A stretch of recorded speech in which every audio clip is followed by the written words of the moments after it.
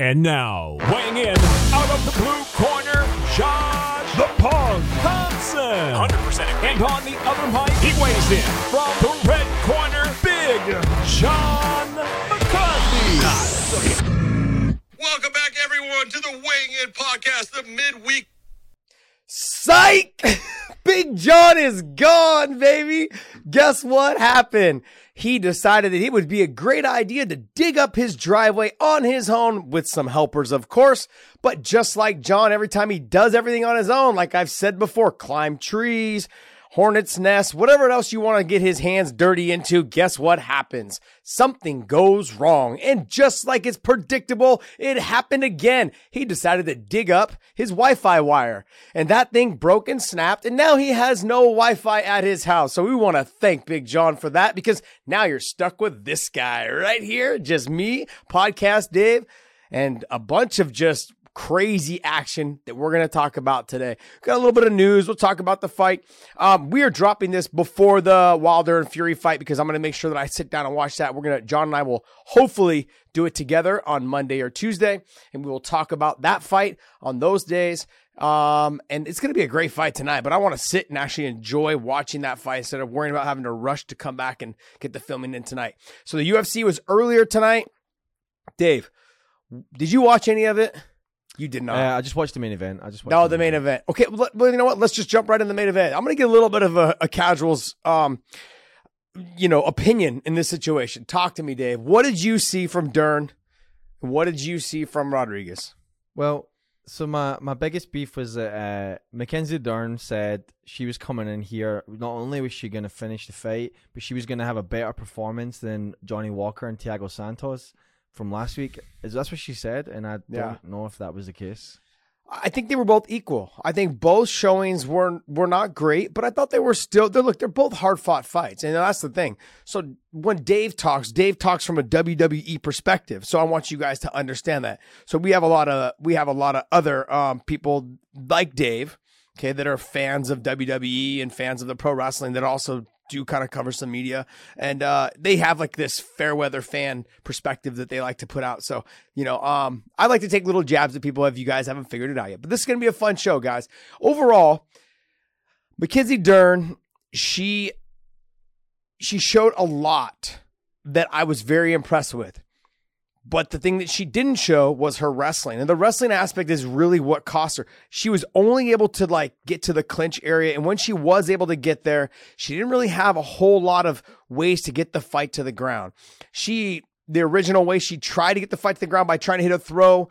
She ended up falling backwards. She's phenomenal once she hits the ground. But I think if you know you're that good, you need to start throwing caution to the wind. Why didn't we see like an Imanari roll? Why didn't we see anytime you got to press to the fence, just drop down on an ankle lock, something like that? There comes a time, I think, in any fight when you're down, when you know you're down, your coaches are telling you you're down, you need that last round, you need a finish. Those are the situations you need to throw caution to the wind. There's been fights in the past that I've had where I've actually regretted not throwing caution to the wind, because when I started to throw caution to the wind, I had a little bit more success. And I'll give you guys, if you guys want to go back and watch that fight, was the Clay Guida fight. I took that fight against him. I was a little bit on short notice, but I was very just unprepared for him. Not expecting the tenacity and just the aggression, and as well as his wrestling being as good as it was. But I kept, every time I getting taken down, I would just pull the guard and just hang out there, just thinking I could get a submission. Well, as the fight went on and got sweaty and it was less and less likely, I eventually, finally in the fifth round, was able to kind of I threw me, and my coach is yelling at me, just turn your back. Just give the position up to get back up to your feet. And in the fifth round, I did that. There was a little bit more of success to get back up to your feet. That's kind of the position that she's in. When you know you're leaps and bounds above somebody on the ground, there's really no concern. You don't need to chase after that person. I know he's not coming off of he's not coming off of a win, but is Ryan Hall. Ryan Hall is someone who uses the long, lanky, head kicks, kind of the side kicks, the long jabs, and things like that to kind of keep you at bay. Another top jiu-jitsu guy that used to do that very well was Nino Schembri. Is that back in the Pride days, he would just throw head kicks. because he knew that if you caught the leg, that you would probably fall down on top of him, and he was okay with that because he would pull you into guard and start to attack. She is leaps abound. Mackenzie Dern is leaps and bounds above everybody else on the ground. She is phenomenal. There's no doubt about that. But she lacks the wrestling. And I was listening to Paul Felder, who does a phenomenal job behind the mic, by the way. And I've said this. I think someone was criticizing him a couple weeks ago. I think it was Marvin Vittori. And I just jumped in. I was like, hey, man, Paul, you fucking do a phenomenal job. You're absolutely amazing behind the mic. I don't know if there's anybody, I mean, obviously I'm going to lean towards DC, but outside of DC, I don't know if there's anybody behind that mic that does a better job than him. I mean, John Anik does a separate job. People don't understand what John Anik does is special, and I feel that way about all of the play-by-play fighter, play-by-play callers. They are just, it's impressive what they can do. They got to do the commercials. They weave through the traffic. They've got the background search. They do everything. They're phenomenal. All of them. I mean, you got Morrow, you've got Anik, Sean Grandy. There's a lot of top level ones that are out there doing it, and they're doing a great job. But Paul Felder behind the mic is absolutely amazing. And when I sit and watch a fight and I can hear Paul Felder's voice, it kind of soothes me and calms me down and lets me know, like, I'm getting the right knowledge. And so when I'm listening to him say, like, she needs to do whatever she can to get in, not just in terms of whatever she can to get in, but to take her coach's advice. Punch your way in, try the one jab, and then do a double punch to come back in on the second time, get to the clinch. Those type of things I love hearing from a good commentator, and he did a phenomenal job tonight, and it was great to watch, especially that whole main card. He was on point with a lot of things. And so great job, Paul. But with Mackenzie Dern, when you're that good, you need to start just throwing caution to the wind at times, not just on your striking, because she was putting her head down, Dave, and she was like just throwing the punch. And majority of the time, who Rodriguez is taller than her, she was swinging over the top of her, and Rodriguez was just dipping her head and able to come out on the backside. And I was thinking to myself, she's a lot taller, not just a little bit taller. She's a lot taller than Mackenzie, and Mackenzie was just winging it, putting her head down. There was a moment in the fight, I want to say it was in the 4th round, where she threw the overhand right and missed, and she got spun around, and Rodriguez was behind her. And I was thinking Holly Holm and Ronda Rousey all over again. And then in that moment, you could see Rodriguez touch her with her hands. Both hands were on Mackenzie Dern. And all she had to do was let the head kick go, I believe, on the left side. And if she turned right into that. It was almost like, I'm going to pick on myself here a little bit too. It was almost the Yves Edwards, Josh Thompson knockout all over again. It was that, if that's pretty much exactly kind of what happened with Ronda Rousey and Holly Holm. It was like one of those moments you're thinking to yourself, oh shit, don't do that. So that's what was going through my mind. Overall though, Mackenzie Dern showed that she needs to work on her wrestling. She needs to work on closing that distance and possibly taking a page out of other fighters' books, like the Ryan Hall, the Nino Schembri, where you're throwing heavy head kicks, but you're standing your ground. Those guys would stand right in the middle of the ring or the cage. Ryan moves a little bit. Ryan Hall moves around a little bit more, and then like throws the side kicks and the head kicks. But she needs to probably take a page out of that book and make people come to them. So when they step in, it's easier for them to get easier for her to get into the body lock, easier for her to get into that clinch, that over under, or possibly even just snatch the leg. She also needs, I think, to work a little bit on catching kicks, because there was moments there where she was getting kicked to the body and she could have caught the kicks and got the takedown that way. I think she had a moment in the beginning of the 5th round. She caught the kick and kind of stepped behind the knee and then try to cross body her with the forearm, and she wasn't able to get her fully down because she was so tired. I don't think people understand how difficult and how exhausting it is after that second round that Mackenzie Dern had of just being on top. She was also fighting off a submission by Rodriguez, which was very impressive. Not that it was close, but it was enough to frustrate Mackenzie because she knew she only had a certain amount of time to do work on the top. So in those scenarios, in those situations, Mackenzie Dern had the top position, but she didn't do as much as she could have in forcing the attack and forcing the submission attack and the finish. I think had she spent more time trying to really slowly and methodically get to that submission, which I shouldn't be saying too much because she's so damn good on the ground, but I felt like there was moments where she could have went for the arm bar where Rodriguez's arms were extended and she didn't do it. She decided to go back to neutral position, like basically the mount position, or stay on the back, or she decided to start hammer fisting from the top, which she has heavy strikes, is what Rodriguez said at the end in the interview. Overall, she did a great job in terms of she took a lot of abuse. She's tougher than nails. That's one thing. Two is the fight there was moments in there where she could have had more success had she listened to Parillo a little bit more. And then in the third way is that when she did get to that top position, she should have spent a little bit more time methodically and slowly making Rodriguez work to get out of those positions, instead of she got a little careless in terms of she spent a lot of time fighting to keep the top position or fighting to keep the back, instead of just controlling and keeping the back and then trying to set up the submission as best she can. I look at a lot of people like a BJ Penn. He gets on your back and he doesn't just like start attacking real fast. What he does is he slowly starts trying to trap your arm between his legs, when he's on your back, and then he starts trying to like get under the chin. He starts changing hands. There's different ways of doing it. Obviously, she knows all the ways of doing it. But she still has that young fighter in her where she makes a lot of mistakes still, especially on the feet, but she's gotten a lot better. Big John and I were talking about this last week. She's gotten a lot better on the feet than when she first started in the UFC, but she's learning on the fly. That's the one thing I got to tip my hat to her. She's really learning on the fly when it comes to, she got into the UFC and she relatively didn't know anything. I don't think she knew anything on the feet. She just came in, relied on her jiu-jitsu, and that's what's got her to where she is now. So overall, I think a tough, gritty performance by her, but she's got a long ways to go. But it was, I think it was good for her to go a hard 5 rounds, and she had to suck it up. She got through it. But look, let's not take away from Rodriguez and what she did. Let me explain to you what she did. She did a lot of great things. I know I just ranted a little bit on Mackenzie Dern, but Dave, what was your takeaway from Marina Rodriguez? I don't really have a takeaway. I didn't enjoy. I came in, obviously just watched the main event, and I came in with the expectation Mackenzie Dern was just gonna finish that fight, but I was kind of half-assed watching it, to be honest. No, I got you. Okay, I understand it. I get it. You kind of half-assed a lot of things. I get it. No. So overall, Marina Rodriguez, she did a phenomenal job keeping the distance, kept with the long striking, didn't overcommit then more than 3 punches in a row, except for when she landed the first 2 or she landed the second and the third. That's just fight IQ.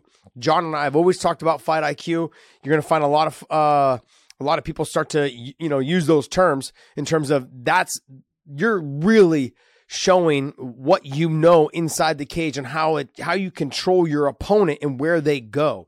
And so I will also talk about fight IQ in the what's her name? Agapova fight. So I'll also talk about the fight IQ in that fight as well. But in this fight, Marina Rodriguez had a lot of great exchanges. She didn't overcommit on things. She stayed long. And what I really liked a lot was as she started seeing Mackenzie get tired after the second round, in the third, fourth, and fifth, she didn't forget about the body. She started touching the body with the jab. She started touching it with the right hand. She started push kicking the body as well. And the last thing that I liked the most, though, was anytime Mackenzie started to kind of come in a little bit and she was kind of rushing in, she would finally started using that little quad kick, which everyone knows.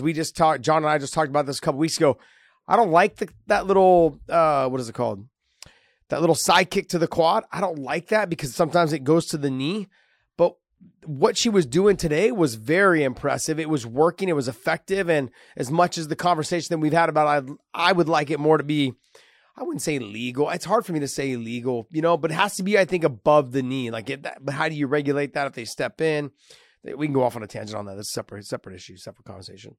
But that little quad kick or I don't even know I forgot what it was called. Anyway, the side kick to the thigh. That was beautifully done by her. That was keeping Mackenzie at bay. And the more of those that she took, it takes away that explosiveness for Mackenzie to close the distance and come in. It also gives her something else to think about. Like if I jump in or I run in too much and she hits me with that, she's going to stuff me right in my place, potentially hurt my knee. Then I'll be out for longer. There was a lot of things, I think that Mackenzie Dern was having to deal with. The long range striking, the speed, the fact that she wasn't really throwing more than 2 and 3, unless she had landed the 2 and the 3. And then she was circling out, trying to keep her back off the fence. She did a great job of getting her underhooks. She got taken down on the second, but man, what a dog. She was in some crappy positions, in a bunch of exchanges. But like I said, when I was talking about Mackenzie Dern, she had threatened that side. And it wasn't really a side choke. It was more of like an anaconda. And when she did that, though, is when she was doing that, what that did, because that locked up Mackenzie Dern for probably, I'd say, a good minute, maybe even longer, maybe a little less. It was somewhere in that minute range. She had locked her up for quite a while. Well, that's a minute or whatever of not taking any damage. And that's a minute of not having to survive with Mackenzie Dern on top of you, trying to chase arms, trying to get to your back, get to your neck, all those situations. That was a whole minute just wasted away with her with her on the bottom position, but threatening a submission. Mackenzie Dern fought out of there, but you could tell Mackenzie was getting frustrated because she was doing whatever she could, punching the stomach, trying to go knee on belly. She tried to go north-south. She was struggling to get out of those positions and out of that one position there. And she could just tell that the time was wasting away. And in that situation, like I was saying with Mackenzie Dern, is that when she got to those top positions, she should have been more patient, realizing that there was nothing there. She was panicking to get out of there. She should have just really kind of waited out and just kept. Those are the situations I think fighters sometimes should start talking to their opponent. Like, yeah, it's not close. You're wasting your energy. Your arms are going to blow up. Like, those type of things start playing with the other fighter mentally. Like, yeah, you think you're going to submit me? I'm Mackenzie Dern. Like, she could have said things like that. Like, you're not even close. And that would have put Marina Rodriguez in that mindset of, man, if I don't get this, or my arm's going to feel the same in the third round. Like, there's a lot of questions to be answered if Mackenzie started talking to her. But overall, Marina Rodriguez did a phenomenal job.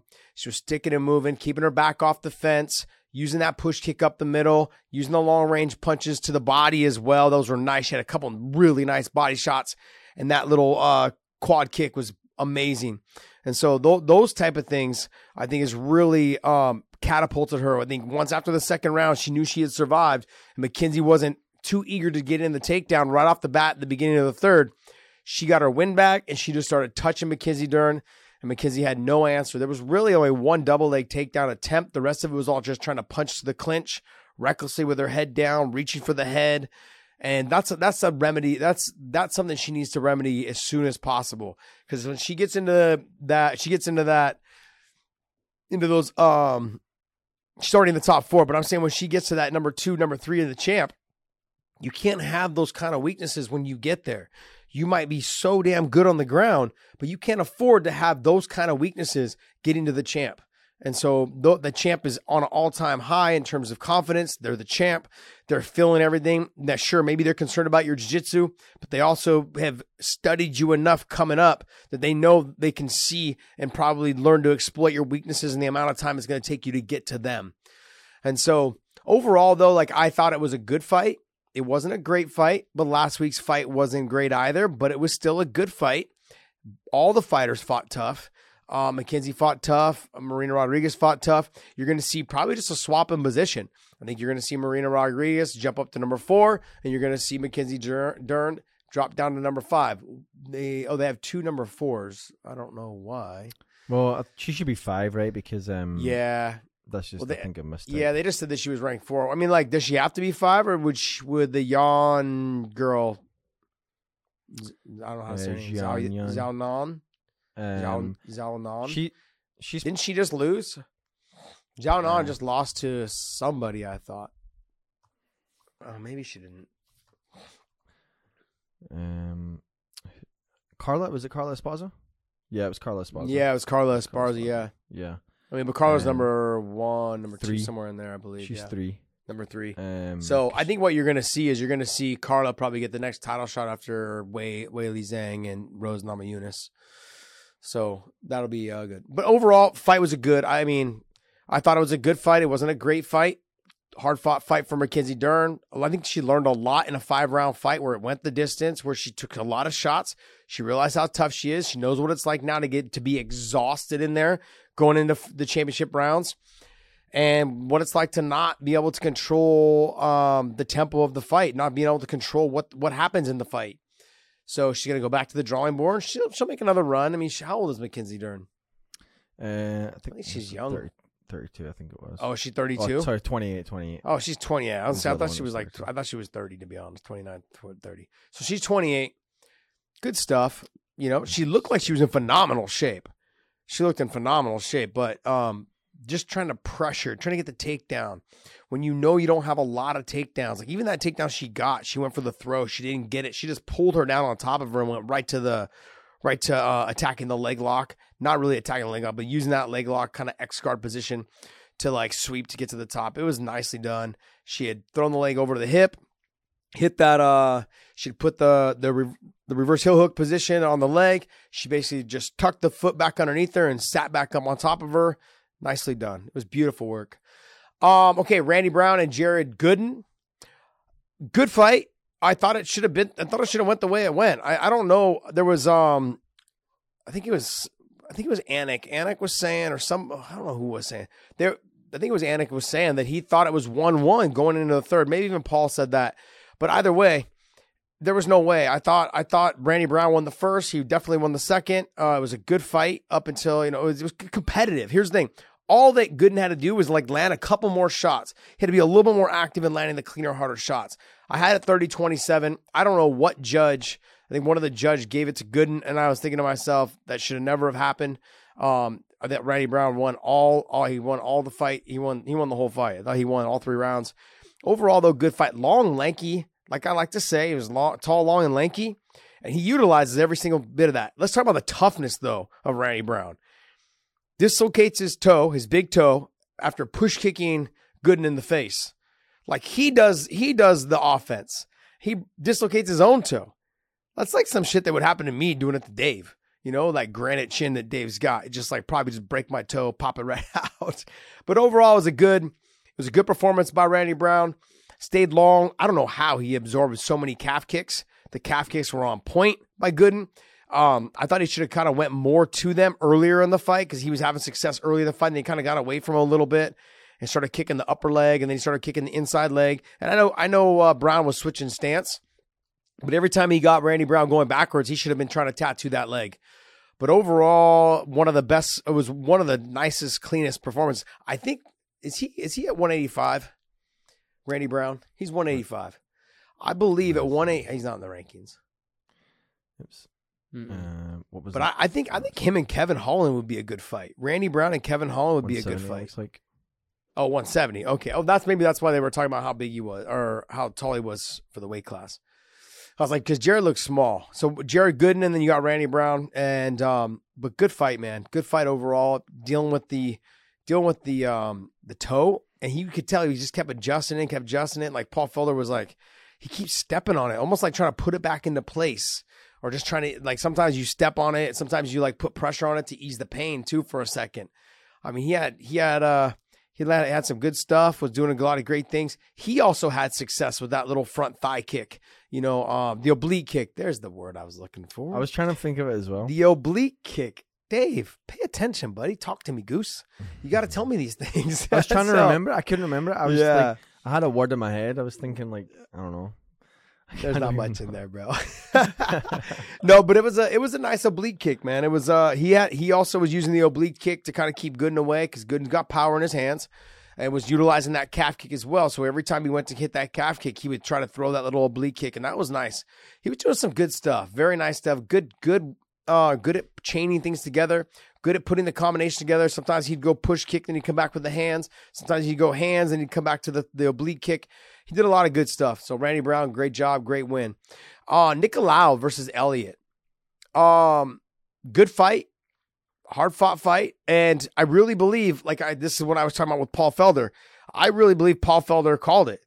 Is the last 2.5 minutes of the third round, he decided to sit on the bottom and hold that lockdown position. He had locked basically like a rubber guard position. They call it like a lockdown, or not a lockdown. They call it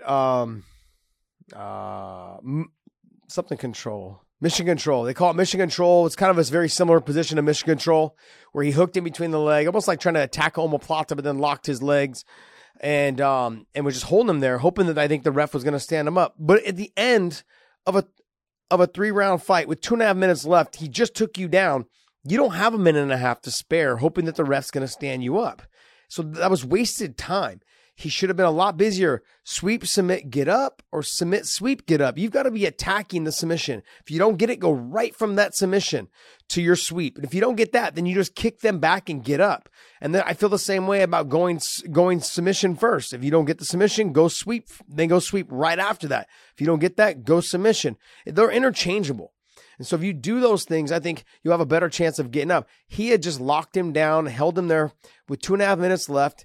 And he hadn't really won the first 2.5 minutes either. It was a close 2.5 minutes. So when he lost the takedown and then just basically was on, Nicolau was on top for that amount of time, it kind of let the judges know, like, hey, he's either tired or he just doesn't have the answer to get back up to his feet. And that's not something that you want to see from Elliott. Like, that's not something I would normally see from Elliott. I'm surprised.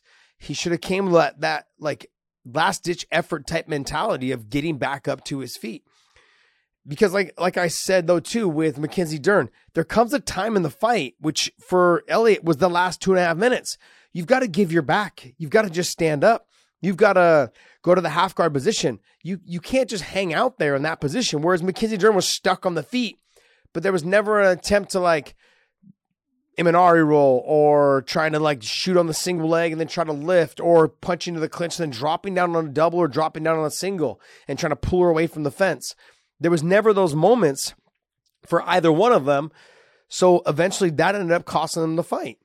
And Tim Elliott is a better fighter than that. He's a more knowledgeable fighter than Mackenzie Dern when it comes to that portion of the fight IQ. He should have that in his bag. He should have known, like, look, I'm going to lose this fight if I don't get this thing, if I don't get back to my feet and at least start touching him with my hands or get a takedown on him to equal this thing out. And that it never came about. And so I think that was a hard part. It wasn't a hard, it was easier for the judges to make that decision. And so it was, I thought Nicolau looked good. I had him losing the first round. I think I had him winning the second, and he started coming on. And then he started coming on the second. He had a great second round, I believe it was. And then the third round, that little takedown at the 2.5 minute mark really secured him the fight because Tim Elliott kind of pretty much gave it away. Agapova versus Mazo. It was good. With Agapova, she's long and lanky, but then Mazo is longer and lankier than her. But she was throwing her stuff with power. What she needs to, and I'm going to do it, I'm really criticizing, but Agapova needs to, for her to get to that next level of competition, she's going to need to tighten up her striking a little bit. Her right hook is real kind of loopy, and the whole night she was circling right into that power of Mazo. So what she needs to do is make sure that she mixes it up. I've never been someone that's always been committed to saying, hey, I need to make sure my right foot is on the outside, of the outside of my opponent when you're someone's conventional and someone's a southpaw. I mix it up. So like, I'm going to use Nate Diaz as an example. Is sure, I want to keep my foot on the outside, but if you guys go back and watch the fight, I kept switching stances and I kept switching directions as well. So I would switch my stance and I would circle to the right, and then I'd switch my stance back, and then I'd circle to the left, and I would try to circle away from his power punch. Or if I was in my conventional, I'd circle, into his power punch, but I also had a higher hand up on that side for defense. And I had already set up some combinations that I was going to throw from that position. And so with Agapova, she was kind of throwing the same combinations, which is fine because they were landing. She was having success, so why change it up? Keep going to the well. Mazo didn't really have an answer for it. And if I was Mazo's corner, though, what they should have been telling her was, look, she's circling towards your power hand. And if anyone's circling towards your power hand, you got to make them regret going that way. So we used to do this drill inside the, and we did it in a ring, not in a cage at AKA, is we had a coach that would circle towards your power hand. And what you would do is you would throw the right hand or you would throw the head kick on that side. But right after you threw that, you would come back with like a left hook and a straight right after that. You want to stop their momentum from them going to your power hand, make them stop in place. So if you throw the head kick on that side, they stop to block. then you come right back with the straight right. What that does, that puts them right where you want them to be after you throw your head kick. So your head kick is not hard. You throw the head kick, boom, you stop the momentum, you get them to stop right in front of you, throw the straight right and the left hook, and maybe finish back up with the head kick again or a body kick on that side when you're going against conventional versus southpaw. And in this scenario, Mazo wasn't really doing anything. She just kept trying to walk after her and throw straight punches. She threw a couple loopy ones, but they weren't there. You know, you could just tell that didn't have the power that Agapova had. Agapova was throwing with a little bit more speed as well. I thought there was moments where Mazo could have had success, but she wasn't pushing the pace fast enough. Also, too, why not get into, like, this is another thing with Paul Felder. He said, you got to have to change it up. You got to get in there. You got to get in there and mix it up. Like, in terms of, don't just keep trying to stand. You're getting pieced up. And I've always said this about it. Like, if fight IQ is this, make those adjustments. If you're losing on the fight, you've got to make the adjustment. Not saying that you need to get the takedown. You don't need to force the takedown. Don't make yourself so tired like you did with, like Mackenzie Dern did, where she made herself so tired trying to get the takedown and put more pressure on her to get it that she got exhausted and wasn't able to fight the rest of the fight, really. She was just labored after that whole thing. But you go out there, you shoot it on the double legs, you press her to the fence, and then you just hang out there on her. If she gets away, she gets away. Because they were more equal on the feet than Dern and Rodriguez. So Mazo and Agapova, they were very equal, I believe, on the feet. Agapova had more power, was a little bit faster, and she was with a little bit more tenacity, like throwing her combinations. Mazo started not having that success when she started getting pieced up. So now if you start mixing in the takedowns, if you start making her think that I'm going to shoot, that split second of hesitation will make a huge difference on whether she gets gets off or not. So if Agapova is hesitant for, say, a split second or maybe even a full second, then Mazo was able to land a combination or potentially get the takedown. So either way, it's a success. So you've got to, like, in terms of fight IQ, the corner of Mazo should have been saying, like, let's mix this up a little bit.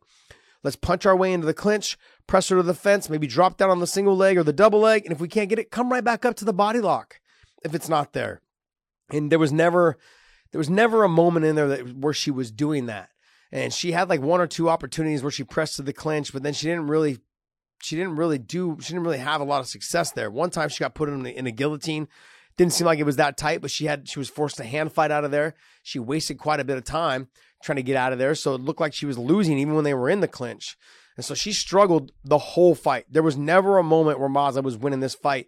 Agapova was winning that fight from the beginning to the end. So good performance by her. Good stuff. Paul Felder was on point tonight, like on a lot of the stuff that he was talking about. Great stuff. I normally don't listen to the commentary, but damn, it's hard not to when I know Paul Felder's calling the fights. And so I'm sitting there going, damn, this guy, he's so good. Like he breaks it down step by step. And I'm like, he's doing a phenomenal job. Chris Gutierrez, it was a close. I thought it was close, but I thought Gutierrez was winning. I don't see how it was a split though. I thought Gutierrez had definitely won unanimously, and so it was a good fight. He was just getting off first. He was blocking all the kicks. I don't know how you say his name, Colares or whatever. He was having a hard time putting the combinations together with his hands and his kicks. Now, I know both of them are heavy kickers in terms of both of them kick a lot is what I mean. They both have heavy kicks as well, by the way. But both of them are heavy kickers. Both of them use a lot of their weapons are starting off with their kicks. So they kick first, then throw their combination, which a lot of people cannot do because they leave themselves open to be countered because their kicks are sometimes slow or sometimes they're lazy or sometimes they're not on point or sometimes they're telegraphed. So not a lot of people like to kick first. What they do is they like to throw the hands first, then throw the kick behind because people normally put their hands up to block their face. And when they do that, what that does, it opens up either the midsection or the legs to be kicked without being caught. And so that's a lot of people will like to do that. A lot of fighters would like to do that first. Is throw the hands first. I love to kick first and then throw the hands and then maybe finish with a kick, or you throw the hands, kick, and then come back with the hands. So they don't think you're done. Even if it's only like throw the jab, then throw the kick, come back, and then come back with a 3-piece. Hit them with the Masvidal, that kind of thing. So that type of stuff goes a long ways in dictating how the fight is fought. Because now you've got your opponent guessing on everything that happens. And so that's one of those situations where Gutierrez was on point tonight. He was touching him, and even when he felt like he was too close, something that like a lot of fighters have a hard time with, me included when I was fighting, it was hard for me to lunge in with an elbow. I had a hard time doing that. I felt like, okay, if I miss, I'm going to get countered. I just felt like the range was never there. I never really got that down. And he was on point. Gutierrez was on point. He was kind of shepherding he was parrying or shepherding the jab or the punch, and then coming in with the elbow, or he was slipping inside and throwing the elbow, which was just phenomenal. Great work, good stuff. I mean, like, he had a great fight overall. You know, like, I thought that main card was a pretty good night of fights. You know, in terms of the level of competition for each other, it was pretty equal. And what we saw was two talented fighters on both sides just getting after each other and just seeing kind of where they're at before they get into the rankings or where they're at in the rankings. And I thought it was a good night of fights. I thought the main card was good. You know, and they all fought their asses off. They all fought, and then some of them came up a little bit short, and some of them had some great performances. You know, but I think you know, who stole the night there was two. I thought Agapova stole the night, and I thought Marina Rodriguez stole the night. I thought she had a great performance. She looked fabulous, and good stuff, man. Good card. Overall, I thought it was a good card. Let's talk about mybookie.ag. Use the promo code weighing in. If you guys use that little QR code right there, that will give you a little extra spending cash when you use the promo code weighing in at mybookie.ag. Also, with football coming to start, you've got the World Series coming in, the playoffs of baseball. I'm telling you right now, there's lots of ways to win money. Don't miss out on that at mybookie.ag. Use the promo code weighing in. Use that QR code right there. And what they're going to do is give you a little extra money because you used our promo code of weighing in. You guys, there's plenty of things to bet on. Basketball's coming back. Football's coming back. Football is back pretty much. And then you've also got hockey coming back around. I think they just started the season as well. I'm telling you right now, if you like to put a little bit money down here and there, try mybookie.ag, use the promo code weighing in, use that QR code for the bonus cash with the promo code weighing in. All right, let's hop into this first piece around Patricio Pitbull. He has decided to vacate the belt at 155 so that he can focus on 145. He came out and said, starting today, I'm no longer the Bellator lightweight champion. Honor and family come first. When I first won the lightweight belt, it was just about revenge. It was still an honor, but it was the loss at 45. But with the loss at 45, I'm starting over. It's time for the lightweight division to move on and for Patricio to have his shot at the title. My focus is on AJ and him only. On November 5th, my brother will fight for the lightweight title against Peter Queally in Ireland and will bring the title to Brazil. This is really, like, from the moment he won the title and he knocked out Michael Chandler, he was just saying, I'll relinquish that title once my brother gets a title shot. And there was banter back and forth that potentially the two of them would fight each other, which would have been great. You know, that straight up, what was that movie? Warrior. I think it was called Warrior. It was an MMA fight with, was it Dan Hardy? Dan Hardy was in it, I believe his name is. Yeah, it was Dan Hardy and someone else. It was a good little movie. Anyways, there was like two brothers that ended up fighting each other, I think in the finals of some tournament, I believe it was. But it was a movie I was supposed to be in. I think Anthony Johnson was in it. A couple other fighters were in it. But I was supposed to be in it. I was scripted for one of the main guys. One of the main guys that got knocked out. Slumped through the ropes. I was scripted for that. And then last minute, I had to pull out because Strikeforce had offered me a fight. And so I had taken the fight. I believe it was the third fight with Gilbert Melendez was the third fight. And so I just said, I'll take that fight over,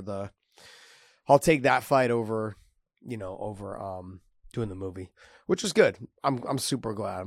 That was one of those moments where I was like, oh man, could have been a star. In a way, you got to live it through your fight with Patricio, right? Because he did knock you out. So yeah. Oh, just rubbing the salt in the wound there, huh, buddy? Big John's not. I said, you know what? Now that Big John is not here, I'm going to strictly blame it on him. He cannot defend himself. It was all John's fault. Oh man! But look, overall, I believe this is a great fight. I think Peter Queally and Patricio Pitbull, they've already fought. I had Patricio winning the fight up until the moment of the cut, and then he got cut. And the fact that the two of these guys, they're both good fighters. You know, Patricky got the power. Patricky I feel like he's got the speed. Queeley's got the conditioning, the cardio, and he's got the output. He's somebody and he's also got the size. He is the enormous 155-pounder. He's tall, he's long, he's lanky, and he uses it. He's got a lot of movement and mobility. And I think you're going to see Patricky come out kicking like he did in the first fight. He's going to try to slow him down, try to get him to stand in front of him, and try to hit him with some big punches. But Peter Queeley will still be there. He will still be there in the second, still be in the third, you know. I mean, outside of getting clipped, you know, I think you're going to see Peter Queeley in that fight. It's going to be a great fight. I think the two of them now being pushed to the main event in Dublin, in Ireland, it's going to be absolutely amazing.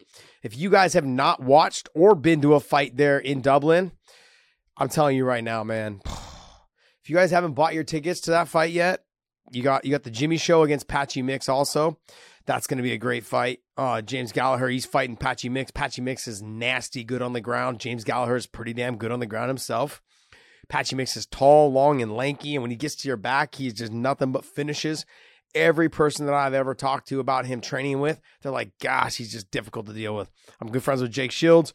Jake Shields has been like, hey, he's like, him and Jake have been training quite a bit together, and he's like, man, he's the real deal. I was like, yeah, I call his fights. I know he's the real deal, but he's like, no, he's leaps and bounds above a lot of people that I've trained with and grappled with, and he's phenomenal. And you know, since he's been there at Extreme Couture's, kind of, you know, training with Jake Shields and other guys that are in that area, I mean, I can't wait to see how much better he's gotten since his last fight. But Patricky, this is his moment, man. This is it. If you don't win it right now, I mean, I don't know if he's going to end up getting another title shot. So he's gonna have to make sure that he's got his conditioning on point, because he's had problems with his conditioning. Like, he's had problems in that later second round, third round, and those are 3-round fights. You get into that fourth and fifth, I know he's got the dog in him. There's no doubt. Like, when you talk about, that's what they're called, the Pitbull brothers, because they're dogs, man. They will stand and bang they'll stand and bang to the end of the bell, all the way till they go out on their shields. But the thing is, though, is you've got to fight smart in those moments. You got to have the conditioning to make sure you fight smart in those moments.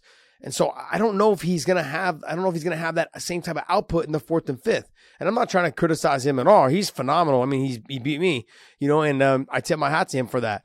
But it's like, he has that little knock on his game, is that he does tend to slow down as the fight goes on, because almost every fighter that has huge knockout power, like the Pitbull brothers do, they generally tend to slow down. Patricio doesn't have as much of a slow down position, slow down gear as Patricky does. He tends to slow down more because he throws everything. He loads up and throws everything with power, whether it's a leg kick, whether it's a striking, whatever it is.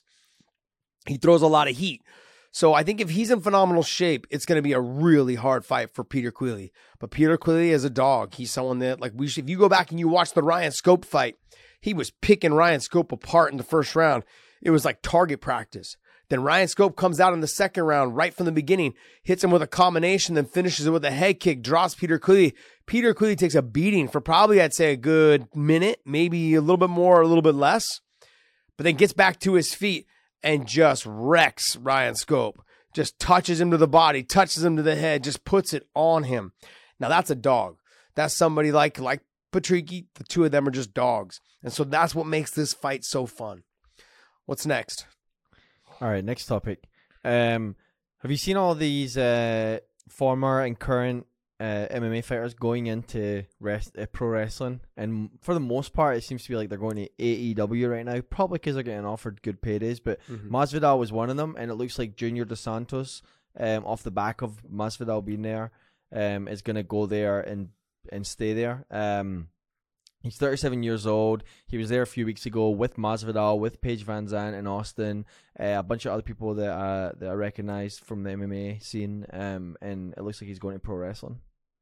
Bro, this is your world, bro. I have no idea about this world. I did see the short clip, though, of Masvidal throwing they called the Ben Askren knee. Mm-hmm. You know, so I saw him throwing that. Who did he do that to? He did it to Chris Jericho, who is, you know, one of the biggest guys in the whole entire sport. But Dos Santos has never really been known to be like a talker or be like any of that, right? So it's kind of like weird. No, but he's not known for that. But he's always been known as being one of the more athletic heavyweights in the MMA game. You know, I mean, for such a big guy, he's a big guy, but he's pretty damn athletic. I mean, if you look at the history of the fights that he's had, I mean, Cain Velasquez was pretty damn athletic as well. Maybe he didn't look it because he didn't look the part, but he was extremely athletic. I mean, the grinder in terms of wrestling, in terms of that guy could do cartwheels. He can do backflips like DC, but he could do it all. When it came to doing whatever it is we were doing for the little guy training, he could do it as well. And when you look at his fights against not just Cain, but other fighters, his movement, his mobility, he moves like a lightweight for a guy who's 250, 245, whatever it was he was. But he was extremely athletic. So I could see this happening. Now, I don't know how much they're going to have him talk. I mean, but he's got the energy. He's got a little bit of charisma. He's an extremely nice guy. Every time I've ever met him, every time I've ever talked to him, he's been a phenomenal person. I sat next to his family in the second fight. I believe it was the second fight. They fought in Houston, Cain and Sagano. Jos Santos. When they fought in Houston, I sat right next to his family, and I was trying to limit how much I was showing my excitement because you don't want to be one of those people. But I mean, he's a phenomenal fighter. I know he's older, but he's an athletic person, so I could see him jumping into this.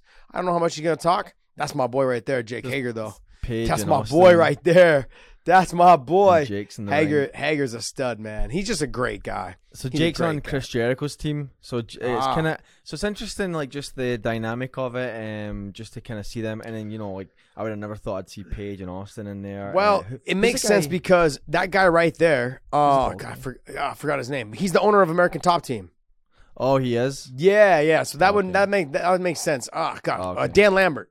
Yeah. Dan. So he's the owner of American Top Team. So he's the guy that that's a big reason why they're probably there. I would say that's the main reason why I would say probably.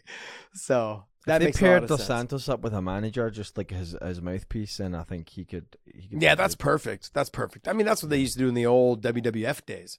Yeah. Is that when guys couldn't talk well, they would just pair him up with a manager. Yeah. Let what was his name? Jimmy the Heart, Jimmy the Hitman, not Hitman Heart. Jimmy the Mouth, whatever the Mouth was. Little weasel guy used to run around like in a leopard type jacket.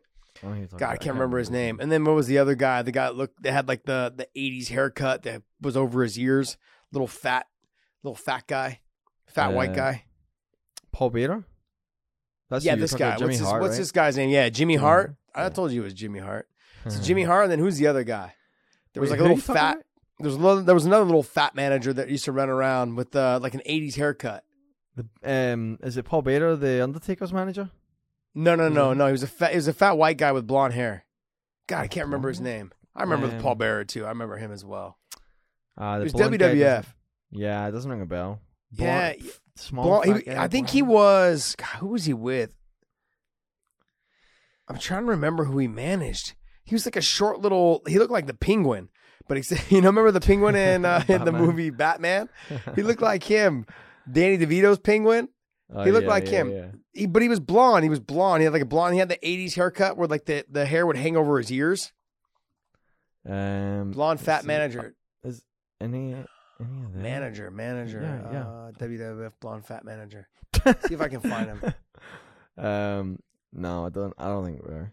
I don't think it's. He was real popular. He was around for a long time. Watch, our comment section is gonna blow up. Bro, I thought you said you were a fan of WWF. When I was born. I was. Jeez. Just say blonde manager in WWF. All right, blonde. Try that one out. Okay. Blonde manager WWF. Oh, him there? There you. Let me see. Yeah, him. Who's this guy? The guy in the leather jacket up there. Yeah, that guy. Who's that? Damn, why is his name not on there? Gosh. Everything says top 25 managers. It does everything except for his name. Let me click on that. Is this an article or is this going to be? What was his name? It's going to be at the top probably. It's going to be like. Now you're killing me, bro. I know. I thought you knew this. It's shit. killing me too. It's going to eat away at you all night though if you don't know, isn't it? Yeah, it's gonna. It's going to be number. He's going to be number 2 on here. Watch Bobby Heenan. Yeah, there you go, Bobby Heenan. Bobby the Brain. That's right, the Brain. How do you not know Bobby Brain Heenan? Did you just ask me that? Did you really just ask me how do I not know it when it's you? God. You actually bought one of these WWE belts and you got hanging over your shoulder every once in a while while we film. It's just up there. Yeah. Yeah. He used to. What was it? What was the guy's name he managed? Ravishing Rick Rude. Then I think he had the $1 Million Man, Ted DiBiase. I think he managed him also. He managed a bunch of people. Yeah, he managed a bunch of people. You know, these guys yeah. rotate them through everybody. The brain. Anyway, AEW seems to have it happening right now. They've got all these MMA guys. Brock's just become a free agent on WWE, SmackDown, and Raw, so he can pick where he wants to go. Shayna Baszler's over at WWE, so they're all coming over because they don't have to take. And you look at back to Junior, you look at his record, right? In his last like six fights, or rather, 4 fights, he lost by TKO. So Yeah. So, he doesn't have to now go over. He doesn't have to go and take that type of damage now, which is good. Yeah, but there's a lot of damage that comes with that type of wrestling, though. Just like aches and pains, though. No, it's not. It's not aches and pains, Dave. Come on, man. This is what happens. This is why fighters get frustrated with, and I'm sure WWE guys or pro wrestlers get frustrated with you. Like, oh, it's just aches and pains. You're the guy that has the chips that's falling on his chest, right? Saying, oh man, I would have got out of that submission. Yeah, and then I would have got up and then head kicked him. Like, you're not even that flexible. You're killing me, bro. You're killing me. No, but there's a lot of damage, man, that comes with these type of sports, and he's got to be careful. You're still taking headshots every once in a while. They still connect every once in a while. So I don't think he'll be doing any of the flips, any of that stuff. He's I know he's athletic, but I don't think he'll be doing any of that stuff. All right, let's talk about something else. Next. Let's get back into MMA. So Kat Zingano comes out. Thank God. Dave just had to. Big John's not here, so Dave threw that AEW thing in there. If Big John was here, we would have shut that shit down. Well, he'd have expressed like how proud he is of Junior having a venture past MMA. I think you're right. Big John's that kind of guy. He's one of those feel good guys, man. All right, Kat Zingano comes out and says she should have been the fight for Cyborg, but she's okay with Sinead getting it. Her words being, I called it Chris Cyborg. She called me out. It makes sense, and clearly all of us want it, but the time just isn't right, and she's excited to see what Sinead Kavanagh can do. Yeah, look, in any sport, doesn't matter what it is, timing is everything. So as much as we can sit here and say, like that fight, I believe is going to happen. I think it's going to probably happen next after this. After she fights Sinead, I think that fight's going to happen. I don't know what the circumstances are. Even if I did know, I probably wouldn't say anything just because it's just smart not to get involved in that type of situation. But I think the fight for sure is going to happen probably next after this. It would make sense. Also, Kat has also really gotten herself on track in terms of what she needs to do to win this fight against Cyborg. And she's also getting a little bit older, so the timing is important for her to make sure that she's peaking at the right time. As you get older, you need to make sure that your body is in the best shape it can be for that fight. At 39 years old, she needs to make sure that this fight gets to the ground. I really believe, and maybe I'm just being dumb and naive, but I think if she's able to get this fight to the ground in the first round and potentially early in the second, I think she could be a problem for Cyborg, because Cyborg is, sure, she's good on the ground, but she's not great. The other thing as well, she uses a lot of strength to get out of a lot of positions. Whereas Kat, she's got the top pressure. When she does get to the top, she can land some heavy shots. She can really start to make Cyborg second guess what she needs to do and start panicking every time that Kat gets in.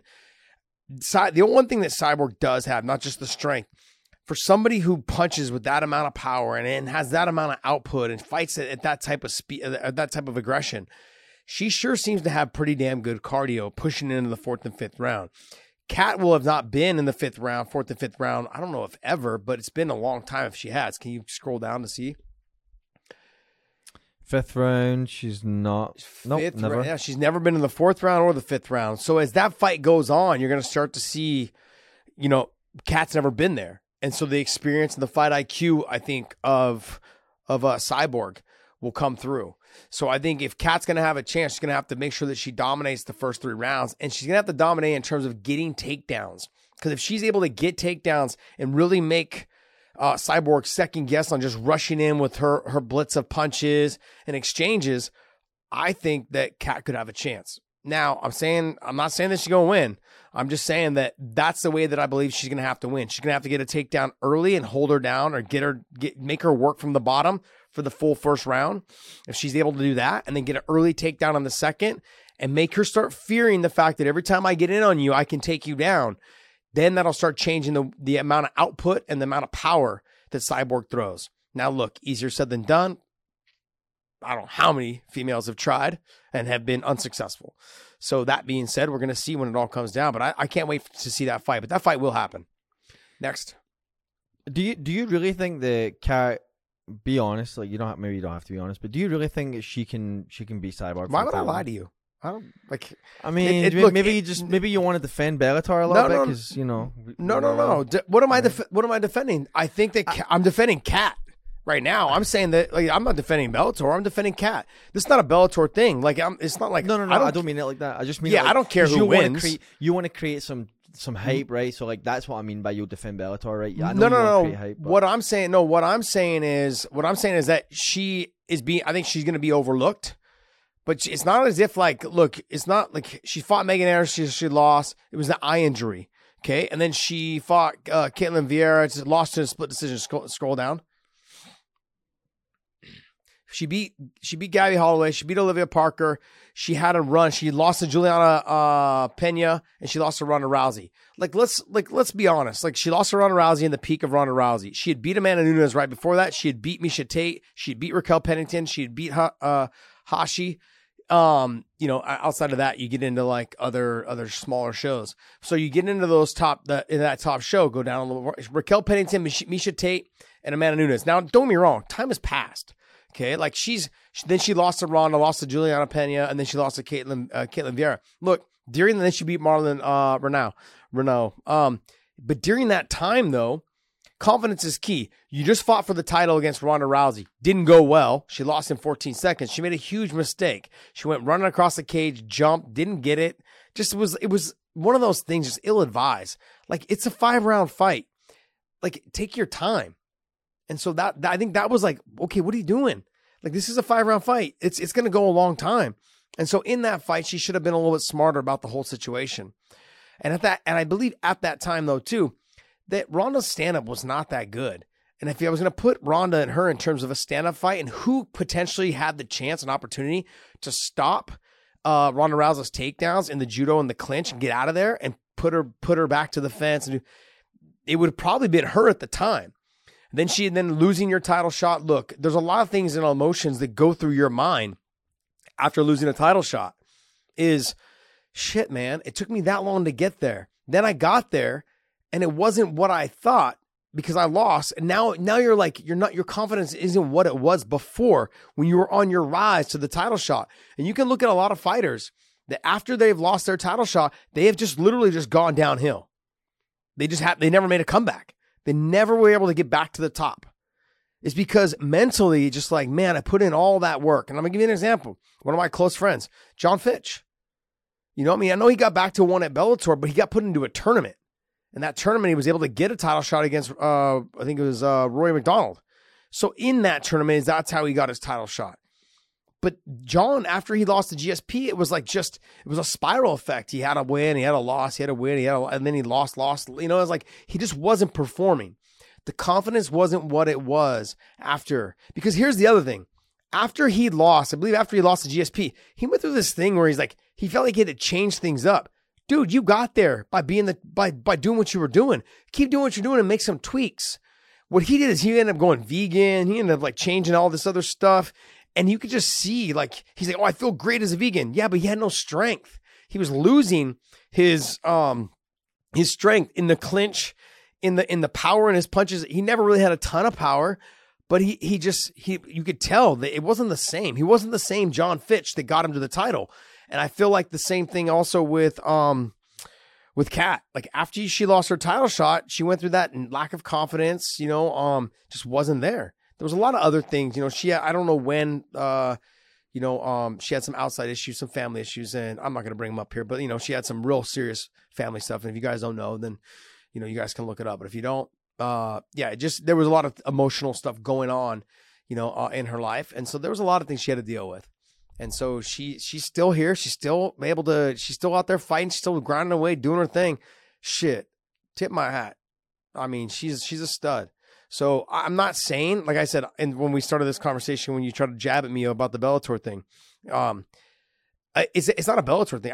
I don't care who wins. My job is not to care who wins. My job is to say how one person can win and how the other person can win and how it would happen if this person did this and this person did this. I think that's why I said I think she needs to get a takedown early in the first round.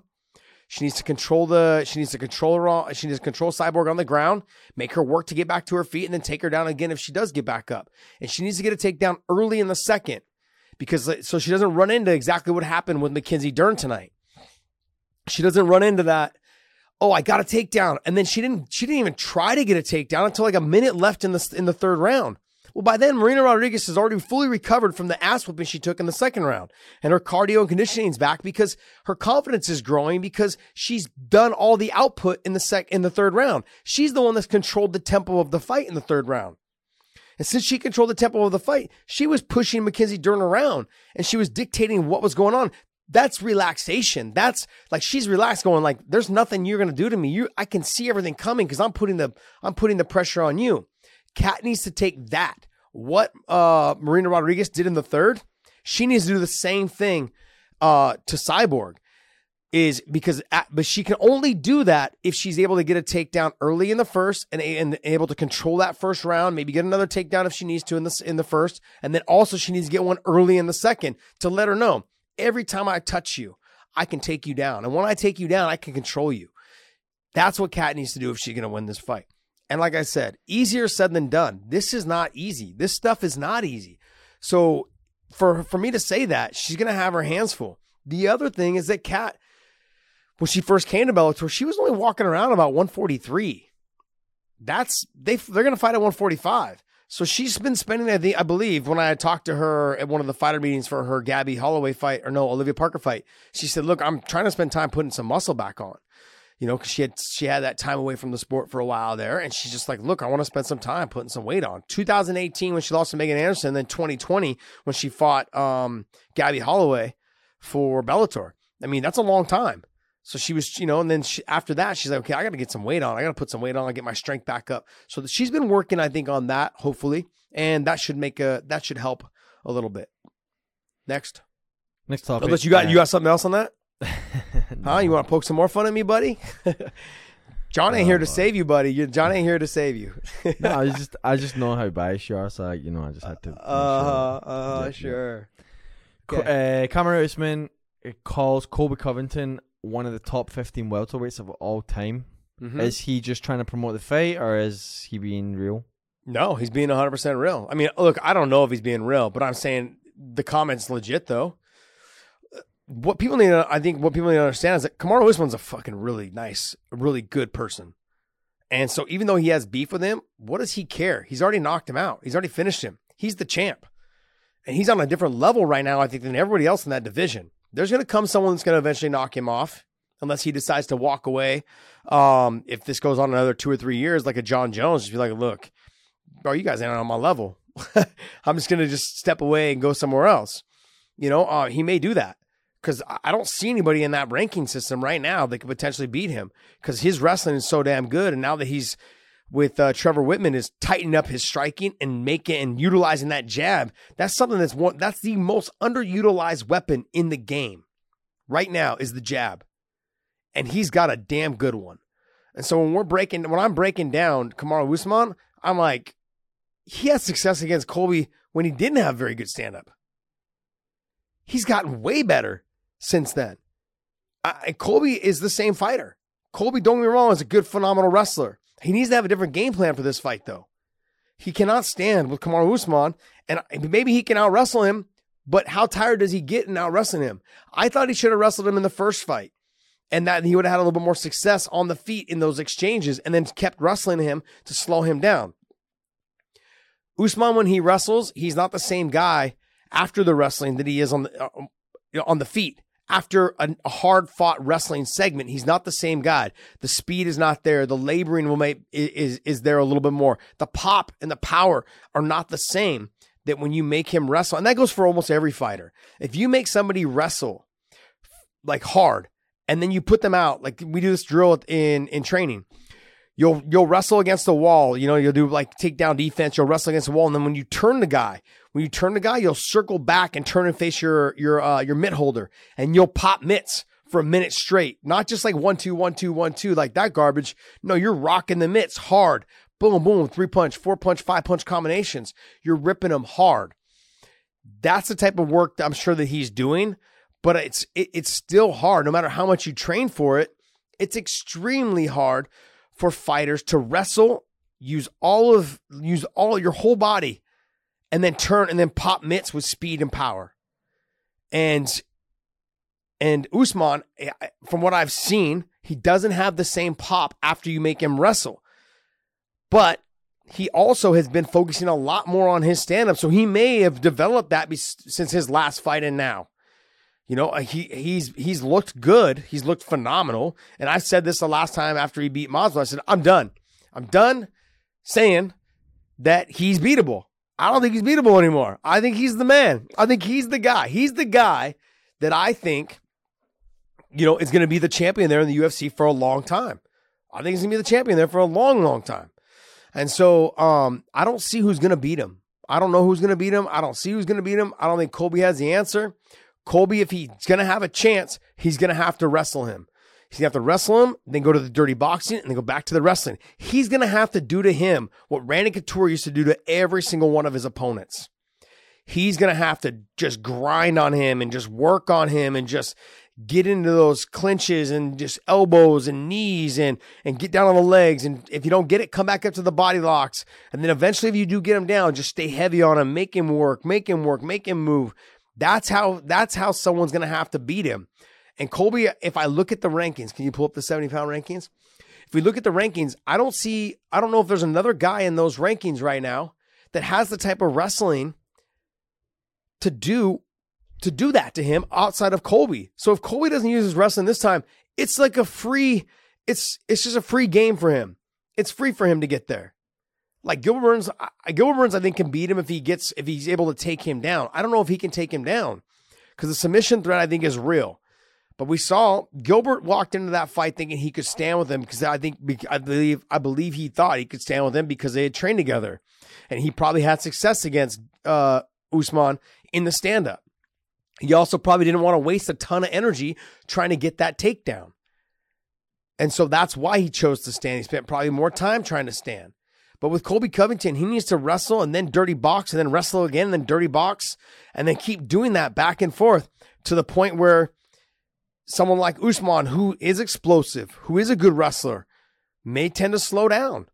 He's got that explosive, fast twitch muscle. And when people have explosive, fast twitch muscle, they tend to slow down if you make them wrestle a lot more. If you make them you grind on them and you make it a dirty, grimy fight, they will tend to slow down out in the open space. But Usman's got the reach, he's got the range, and what he's got, and I don't think people really take a look and see this. He's fucking accurate with his strikes. I mean, good heavens. I mean, his shot on Masvidal and then also his shot with Gilbert when he was touching Gilbert. Oh, I mean, it's on point, man. He is accurate with his strikes. He's got like I said, the most underutilized weapon in the game in that jab. It's probably one of the best jabs in the game, hands down. And all that's due to him working with Trevor Whitman, and doing a great job out there with those guys. So I'm done overlooking Usman. I think Usman gets the win, but I think Colby will have a chance. Like in this, when we were talking about the Cyborg and the Katzengano thing, I feel like it's a very similar style of fight. Is that Colby's going to have to do that. He's going to have to get a takedown early. He's going to have to grimy him out. He's going to have to, if he does get back up, he's going to have to take him back down. He's going to have to make it that dirty, grimy fight. I don't know if he's got that in him. I don't know if he got it in him against somebody like Usman. Usman's he's just damn good. He's a fucking stud. We're going to see. Next. All right. Next story. Actually, it's not so much a story. This was something that you got on Twitter that you promised to comment on. And so if you want me to read the tweet, or do you want to kind of... Yeah, read the tweet out for me, bud. So Riley Ford tweeted you, Josh, you don't think more analytical people have a role in this space? love hearing your perspective, like your outlook after the Tony fight, but people like Luke Thomas also provide really valuable insight and a very educated fan perspective. What's the point in fighting that? No. Here's the thing, Riley Ford. I'm not fighting the fact that, look, everyone's entitled to their opinion. Everyone, even like they've watched enough. You know, like let's say like Ariel, let's say Luke Thomas, let's say other media sources. They've watched enough MMA. They know the sport. They know it, but they've never been in there. And do they train? Do they train at a high level to understand really what's going on? The pressure of what the fighter's feeling, the pressure of being on bottom, being smothered when you're exhausted, the pressure of having your back to the fence and somebody touching you, not putting a lot of effort out like a Nick Diaz style, just touching you. There's nothing you can do. You saw a little bit of that tonight with Rodriguez and Dern. Like, she was getting touched and like Dern had no answers. She was just turning flustered, like hands down, just turning right into punches. That's my point, is that I'm not denying that. Like, look, they're gonna write their comments, they're gonna write their stories, and they do a great job. Okay, and I know that there's been a lot of stuff going on with Ariel and all this other stuff, especially with Brendan and a little bit with myself the other day. I look at it as fun, man. Like, I could give two shits. Like, it's funny. I was just watching Dave Chappelle the other day. He's like, fuck Twitter. He's like, Twitter ain't real life. It's like, so that when people start getting into this, like, oh, you got burned, or you did this or this, and bro, when I get off Twitter, my life still goes on. Like, people take Twitter too seriously. So everything else goes on the same thing. These writers, okay? Guys like Luke, brilliant. Luke is probably somebody that, like, Luke is someone, when you listen to his breakdowns, he's got a lot of very good, insightful things. But Luke cannot tell you what the fighter is thinking in that moment. Luke cannot tell you what the fighter potentially could have done next to make that fight change. Luke, not just Luke, neither can Ariel. They cannot tell you those things. And because they don't have that fighter perspective. And I'm not knocking them. I mean, they chose a different lifestyle than a lot of us did, in terms of in this field. Okay? That's not what I'm trying to get at. But my point is that you can't say some of the journalists, some of the people, like MMA media, is a lot of the times they were fans first, and now all of a sudden decided to start writing stuff, and then they treat it as if like it's gold, and it's not. And that's like they don't understand the perspective of where a fighter is coming from when they miss weight. I think it's frustrating. I think with the Aspen Ladd situation, when she missed weight, it's frustrating. But the one thing that I've learned over the years is that females, just when their period comes, there's not a damn thing they can do about making the weight. They go from, okay, I'm only 1 pound over. All of a sudden now I'm feeling bloated and carrying water and holding water, and I'm like 2 pounds over. When I went to bed last night, I was a pound over. And so that's what makes the difference. Those are maybe perspectives I like that I've years and years of, talking with female fighters, training with female fighters, coaching female fighters, and having this happen. But those guys have never done that. They've never coached a female fighter. They've never had really one-on-one tight conversations with them about those type of situations. And I think that they both do a good job. Ariel does a good job. Ariel understands one thing. He knows how to get underneath people's skin to create a funny situation. He doesn't, like, when he gets off, because I was talking to DC when all this stuff the other night went down between Ariel and I. DC's texting me. He's like, bro, just leave him alone. He just really just gets on there, and he's like one of those guys. He can murder people on there, but Twitter's not real life. That's the biggest thing. Like, it's not a real place. And so when you get on there, like DC was having this conversation, he's like, he gets off and he goes back to his normal life. He doesn't take anything that people say offensive. He doesn't care. And when he does care, he brings it up. And when I had brought it up the other day with him about it all, is that he was talking about someone being like upset, or he was talking about people talking about him. And my comment was like, he really kind of is, he got triggered a little bit because he has talked about it quite a bit as of lately, and that's not kind of like the Ariel that I know. And everyone's like, oh, he's sticking up for himself. I get it. I understand. But I'm going to give you guys a flip side on this situation. Okay. In that comment, in that last tweet that he had wrote a video. Okay. And this is kind of a reason why I kind of chimed in a little bit. was he had posted a video of him with Brendan doing an interview. And Brendan said something along the lines of, "Oh, I'm just like nervous, like to do the interview." Well, you have to remember at that time, Ariel was kind of like ordained by Dana in terms of like, hey, he's the guy that you're going to do the interview with after. And that's considered like to be a big thing. Now you have a fighter like Brendan. It doesn't matter any fighter. You guys got to put this in perspective. Let's just put Brendan out of it. Let's just say it was Conor McGregor. Use a name like Conor. Conor comes out and he's like, after his win, say one of his first wins in the UFC, after he comes out and he says, hey, he comes out and he does an interview with Ariel. He's like, yeah, it's like, okay, this is new. This is new to me. I'm a little nervous. And just remember, he just exhausted himself. Maybe it was a 3-round fight. Maybe it was a hard fought fight. He's exhausted. His mind's not really all there. And so when I saw the tweet the other day from Ariel, I was like thinking to myself, like, that's a little kind of like, if you guys have words back and forth, that's okay. I understand, like, whatever. I don't care. Like, first off, I don't care about your guys' drama, but I thought that was a little over the top when he pulled up the interview and put that little thing there.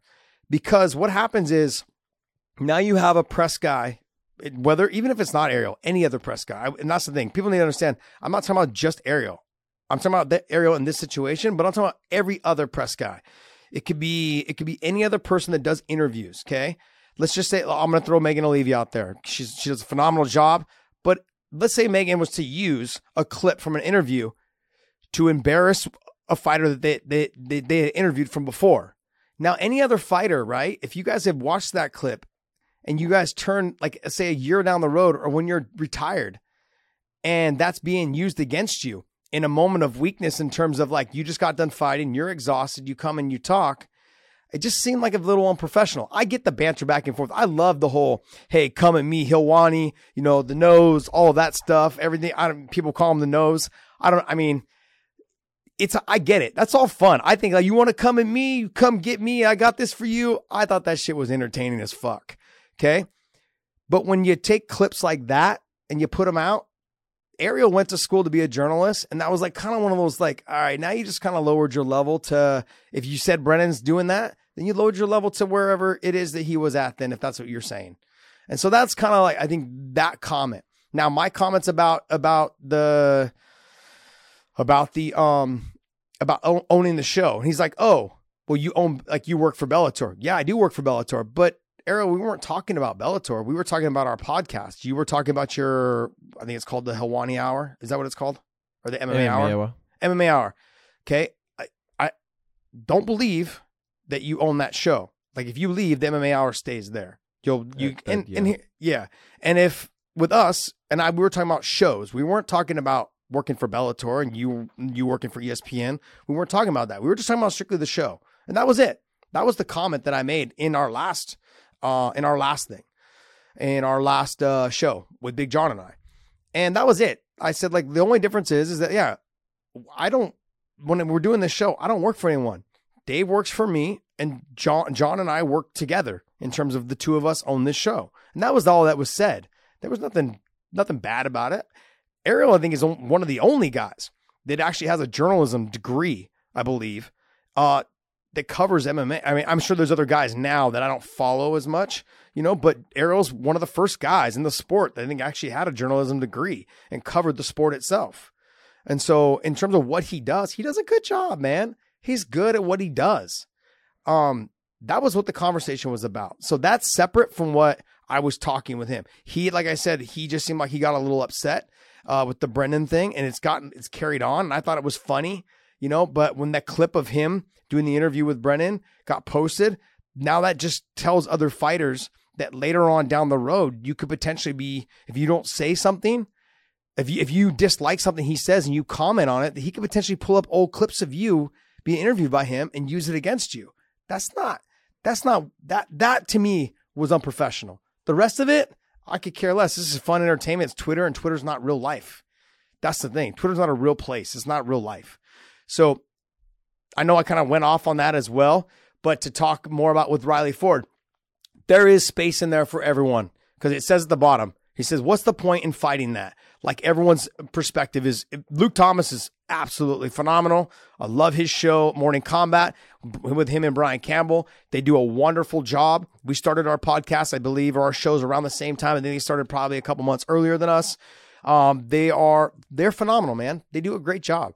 I love his perspective on things, but like I think you said this in this comment, love hearing your perspective, like your outlook after the Tony fight. But people like Luke Thomas also provide really valuable insight. That's absolutely true. They provide it though from a different perspective, in terms of more of a fan perspective, more of a journalist perspective. And I'm not knocking them for that.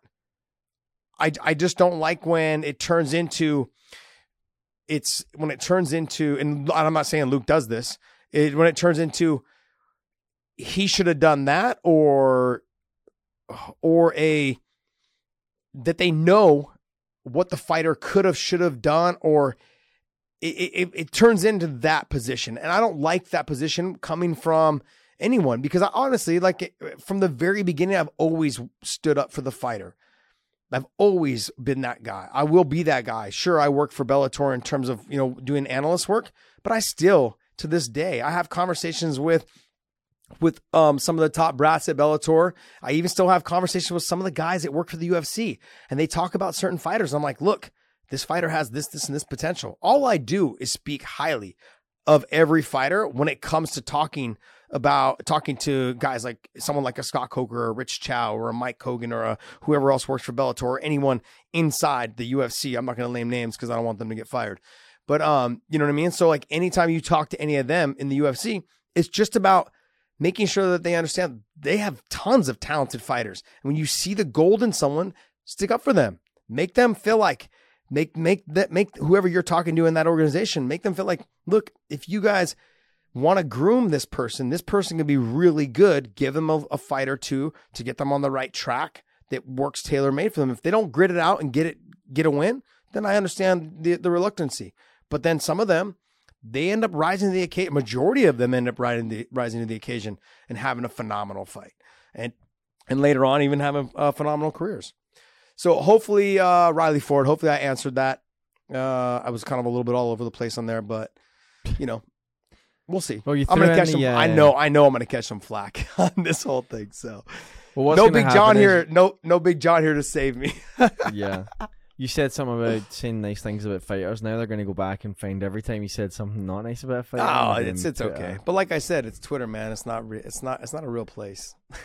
So the only last thing, Josh, was the whole Ariel Helwani thing. I was just going to bring that up, but since you answered it, let's just jump into our outro for the show. Our outro. How much time we have? It's been an hour and 21. We're at an hour 25 right now. I talked that much already? Shit. You really do talk that much. Do you have any like one or two fan questions? Can you pull one or two up? Let's try to get this thing to an hour 30. Let's get an hour 30. Let's go an hour. I may only have one from the other day that you didn't answer. Let's see. Okay. Would you? You have one. I think we answered that. I think yeah, we answered that one for sure. Did we talk about interim fights? Yeah, we did. Oh yeah, we did. Yeah, a draw's a draw, buddy. Title stays. Title stays, or it just stays vacant. Did we talk about Tony and Conor? Yeah, we did. Yep. Yeah, we did. Yep. Yeah, we might have gone through all these. There was a couple of questions I dropped but there's so many in here that it'd be hard to go through. Got it. Yeah, we talked about that already. Yeah. All right. Look. Okay. Well, we tried. We tried to stretch this thing out a little bit more. Other than that, I want to just remind you guys all that it was a good night of fights. Make sure you guys watch the Wilder Fury. We will cover that. I don't know if I'm going to do it by myself, but Big John, like I said, likes to try and do things on his own with some outside help. He ended up cutting his internet cable that was underneath his driveway when he was digging up his driveway. And when that happened, no internet now for days. Let me explain to you this. He forgot, I should say, that his house is run off of his internet. He's got no TV. He's got no other stuff that I don't want to say because then people may try to find out where he lives. And he's got nothing. He's got no internet. He's got no Wi-Fi. He's got nothing. So I'm like, what are you gonna do? He's got nothing. So I said, John, start hiring people, professionals to do these jobs, please. You've broken your ribs trying to do the job. You've had fights with hornets. What else has he done? He's done something else too. There was another thing he did that he ended up getting hurt. Gosh, anyways, he's always getting hurt. What? No, well, he got hit with a chainsaw as well as falling off a tree. Oh, that's right. Yep. Yeah. He's 6 broken ribs, man. When they got to the hospital, the doctor said it could be fatal. Like if something bad, he already had he had a punctured lung also too, a collapsed lung. Sorry, not a punctured lung, collapsed lung. All of those things. Come on, John. Anyways, he's already too old. He's already at the height of where he's on the downside of life, you know. You're so mean. You're ruthless, bro. He'll be 60 I think next year or this year. No, I think he'll be 60 next year. Yeah, I think it's next year. Yeah. Wow. Anyways, all right. Well, hey, if you guys can go to ProWrestlingTees.com/WeighingIn, use the promo code and still pick up one of our shirts there. And you guys, there's a lot of cool shirts that are up there right now. So also hit the subscribe button in our YouTube channel on all of our audio platforms. Our main ones are iTunes, Spotify, Stitcher. Those are our main 3, but you can go to any other platforms as well. SoundCloud, Google Play, all of them. We are available there as well. Enjoy our audio platform. Hope you guys enjoyed this show. I said a lot. I talked a lot. It was fun. It's a shorter show. John normally kicks things back and forth off of us. So I'm hoping he is back by Monday or Tuesday, because we have a lot to do between now and then, and I'm pumped for that. So hopefully he is back by then. Now, next week, we will be in Arizona for the Bellator Light Heavyweight World Grand Prix. You've got Vadim Nemkov versus Julius Anglikas, who is stepping in because Anthony Rumble Johnson, who's a close friend of mine, has been removed. And those are some other reasons that he is releasing, I believe, on his Instagram. So if you follow him, it's Rumble Johnson, I believe is what it is, or it's at Rumble, I think, on Twitter. So you guys follow him. He's actually posting pictures now of some of the stuff that he's been going through and what he's been through. But he is back on track. He is starting to feel healthy, starting to feel good, starting to get all the things that, it's to get him back on track. So I'm happy for him, and it's good. But Julius Anglikas is very good. He's got good boxing. He's got good wrestling. He is going to be slower than Nemkov, but he does possess power. He's got good anti-wrestling as well, and he's not bad when he gets to the top position. But his boxing is on point. He's built like a brick shithouse, super muscular, cuts a lot of weight, and is a big, big guy for that weight class. Nemkov, very similar, but has more speed, a little bit more athletic, but puts things together very well. Nemkov cannot afford to be on bottom of Anglikas if he does get taken down. Nemkov needs to try to get this fight to the ground. I'm not saying that they can't stand. I think Nemkov could definitely outbox him and out kickbox him, but it could be a very, very tough fight for Nemkov on the feet. He's going to have to mix it up from the wrestling to the stand-up and utilizing a lot of those inside kicks and outside kicks and mixing up the head kicks as well in there. Ryan Bader versus Corey Anderson. That's going to be a phenomenal fight. They've trained together before. Corey seems to insinuate that Ryan Bader knows who won those training sessions. And Ryan Bader says what basically Allen Iverson said. What are we talking about? We talking about practice? Come on, man. Get out of here. So when we're having that conversation, this could be one of those fights. I think Corey Anderson is phenomenal.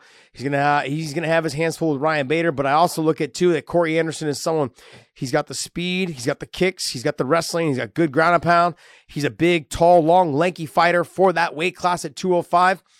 And is a phenomenal fighter. So that fight mixed up with Ryan Bader, which we will be in Arizona, in Phoenix, which is Ryan Bader's hometown. He will have a huge crowd there with all of his family support and friend support. So that's going to be a good semifinals matchup next week in Arizona. So make sure you guys tune in. All right, guys. Well, hey. Yep. And hey, and then just so you guys know, we are dropping a fan Q&A tomorrow, Monday. So just make sure you've got the bell clicked so that you get notified when we drop videos. And then obviously if you're on any audio platforms, you've got notifications on there because we're dropping a special fan question show on Monday. And then we'll still do a midweek show. So you guys are getting an extra video this week. Yeah. No, I understand. That's going to be good. We've got a lot of stuff going on. Hopefully John's going to be part of it. You know, Knucklehead decided to dig up his his internet wire.